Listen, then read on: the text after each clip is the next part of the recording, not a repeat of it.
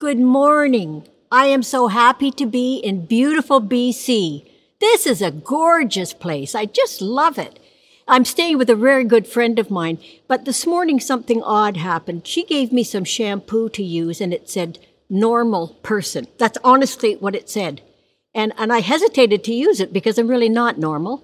I have a major mood disorder. I'm slightly bipolar. I'm not normal. But I used it anyway, hoping it would transform me. But it's a lot better than what I did a few years back at somebody's house.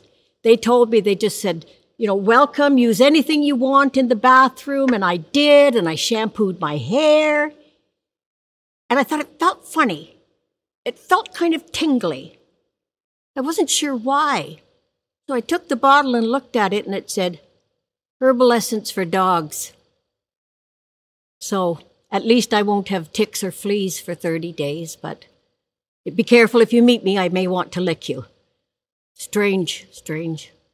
Anyway, I know you just finished an excellent series on parenting, and I hope it was very helpful for a lot of you. I want to talk about the way God parents us. In Isaiah 66:13, it says, as a mother comforts her child, so will I comfort you. God mothers us and comforts us.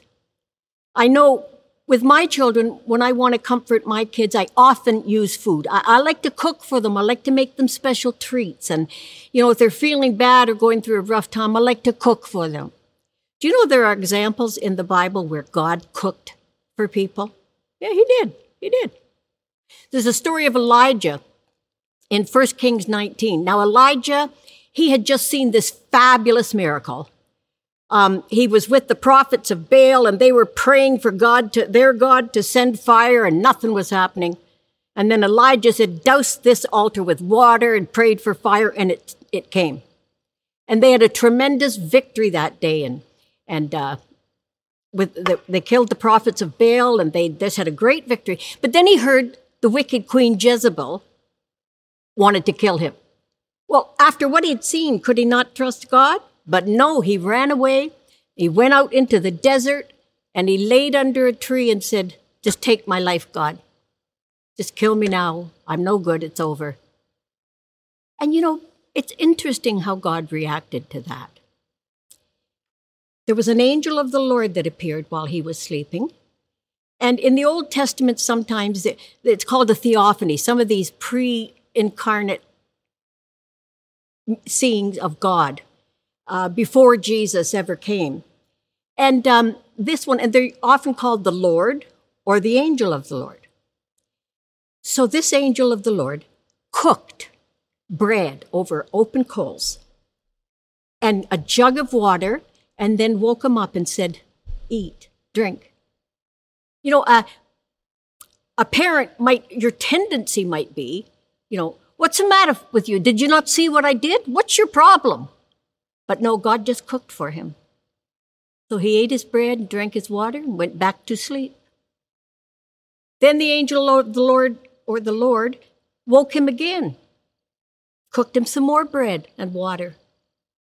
And then strengthened by this, he went on, and he went to Mount Horeb. And while he was there, and God still hadn't confronted him with what he was doing, but while he was there, he heard a voice of the Lord say, what are you doing here? And he said, well, the Israelites wouldn't accept your covenant. They broke down all the altars. They're killing all the prophets, and I'm the only one left. And God said, step outside. I'm going to show you my glory, and I'm going to pass by. Well, there was a tremendous wind that was like blowing rocks apart, tremendous, but God wasn't in that. And then there was an earthquake. God wasn't in that. Then there was a powerful storm, and God wasn't in that. But I think from that he saw, wow, God, you are powerful. But then it's with a still, gentle voice, he said, Elijah, what are you doing here? And Elijah said again, they won't accept your covenant. They killed all the prophets, and I'm the only one left. And instead of lecturing him, God said, I have a job for you to do. I want you to go and anoint a king over Israel and a king over Aram. And I want you to anoint a man named Elisha, who's going to come alongside you, and you're going to mentor him and train him, and he will one day take over for you. So what's interesting is, after he was so depressed and despondent, God still trusted him with important jobs. And when you're feeling down and you feel like things are just beyond you, God will comfort you. And he'll still trust you enough to give you a job. Then in the New Testament, in John 21, here's one of my favorite scripture verses. Come and have breakfast. You see, I love food. Come and have breakfast. Jesus said that.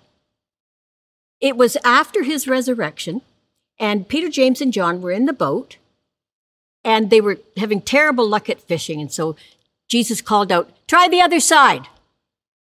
So they put their nets on the other side, and immediately they were so full they could hardly drag them in.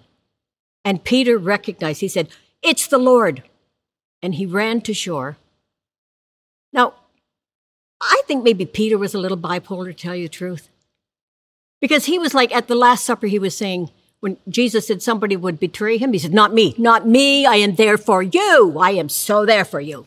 The next day, I never saw him before in my life. No idea who he is. Just 3 times totally betrayed him. And yet, Jesus is cooking him breakfast and calling him to shore. So after they ate the fish and ate the bread, then Jesus called him aside. Not for you see, I told you someone would betray me, and you didn't, you thought you wouldn't, and look what you did. No. He said, Peter, do you love me? Peter said, you know I do. Well, then feed my sheep. And again, Peter, do you love me? Oh, Lord, you know I love you. Well, then feed my lambs. 3 times he asked him that and gave him a job to do.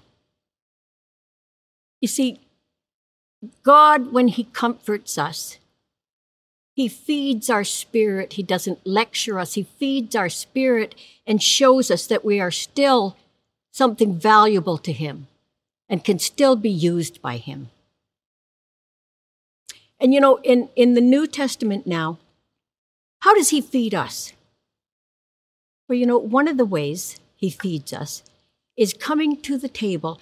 We call it the table of the Lord, or communion, where we participate in his blood and body symbolically.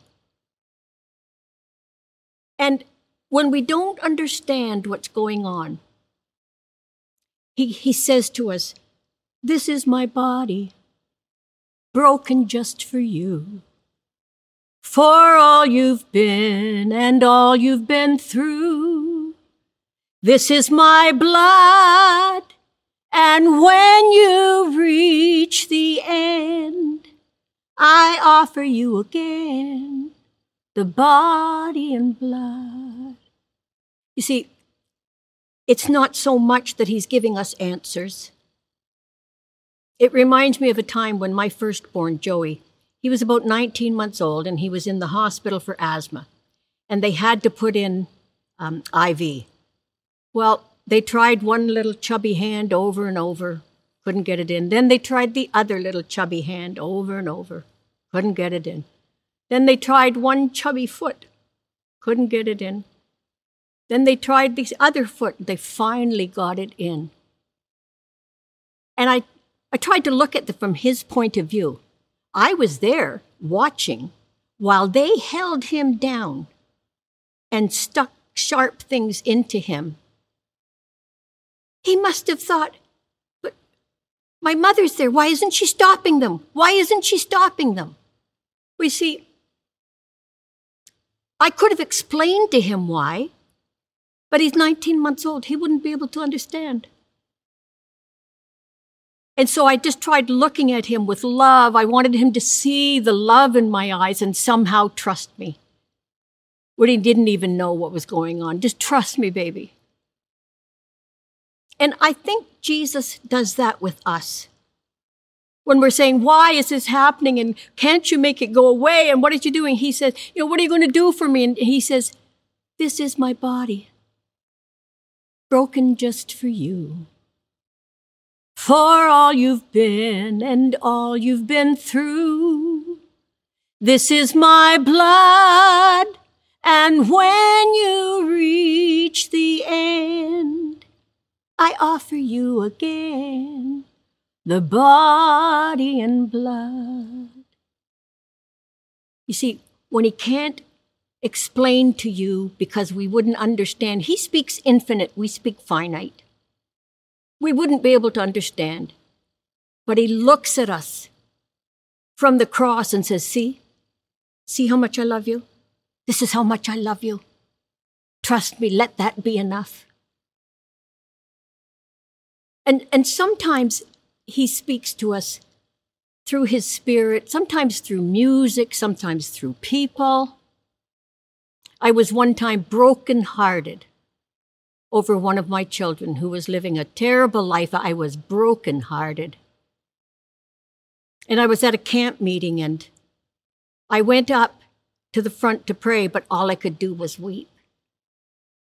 Well, this retired pastor came over to me. He didn't pray. He didn't ask me what was wrong at first. He just put his arms around me and cried with me. That was the comfort of the Holy Spirit through a person. Sometimes a verse of Scripture comforts us, that he brings alive to us. One time, one of my children was she was a drug addict, and she was in a situation where she had called me and said someone was chasing her with a hammer and trying to kill her, and she was locked in a bathroom. And then she hung up. I didn't know where she was. I didn't know how to rescue her. I knew who was chasing her. He was very well capable of doing just that. And I started to panic. In a verse of Scripture, God fed me with a scripture that said, "Find rest, O my soul, in God alone." And when he fed that verse into me, peace came all over me. And I was able to go to bed and sleep. Supernatural peace. Another time when I was concerned for my daughter and I wanted her to come home. And I heard a song. And this guy was singing, "There is always a place at the table. There's a feast that is waiting, all your own. Your place is set each time the family gathers. It will never be the same till you are home." Oh, how I longed for her to come home. And I think the Lord, when he sets a table for us, always sets a place for you, asking you to come home. Let him feed you. Let him nourish you at the table. Some of you say, well, I've been at the table, but I've kind of pushed back a little. I'm not sure I sense the Lord anymore. Pull up to the table. Pull up closer. Say, "Oh God, feed me. Feed me, Lord, I'm hungry." And draw close to him. And when you do that, he will draw close to you. There's something so powerful about sensing the presence of God. Sometimes you pray and you can't sense it at all. But other times, let him feed you through Scripture, through music, through other people. When we come to the table of the Lord, remember, he was broken for you. He says, "Eat of me, eat my body, and drink my blood." And we do that symbolically because he's saying, remember, you don't have answers? It's me. Look. Look into my eyes of love and somehow trust me. The great answer. This is my body, broken just for you. for all you've been and all you've been through. This is my blood, and when you reach the end, I offer you again the body and blood. And some of you this morning need comfort from the Lord, don't you? Some of you are hurting.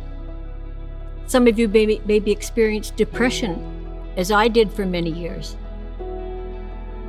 Some of you have been disappointed. Some of you are longing for comfort. Pull up to the table. Pull up. Lord, feed me. Lord, help me. Feed me with your presence. Feed me with your love. And you know, some of you are feeling that and thinking, yeah, okay, I want to draw up to the table. I'm not quite sure how to do it. And you might want to talk to someone about that. There's a number on the screen that you can call to speak with one of the pastors, or somebody will be there. Text that number and say, can you help me? Can you show me how to seek comfort from God at the table? Do that. Don't let another day go by where you're feeling there is no comfort. I have nothing to go on. You do. You serve a mighty, powerful God. He won't always tell you what's going on.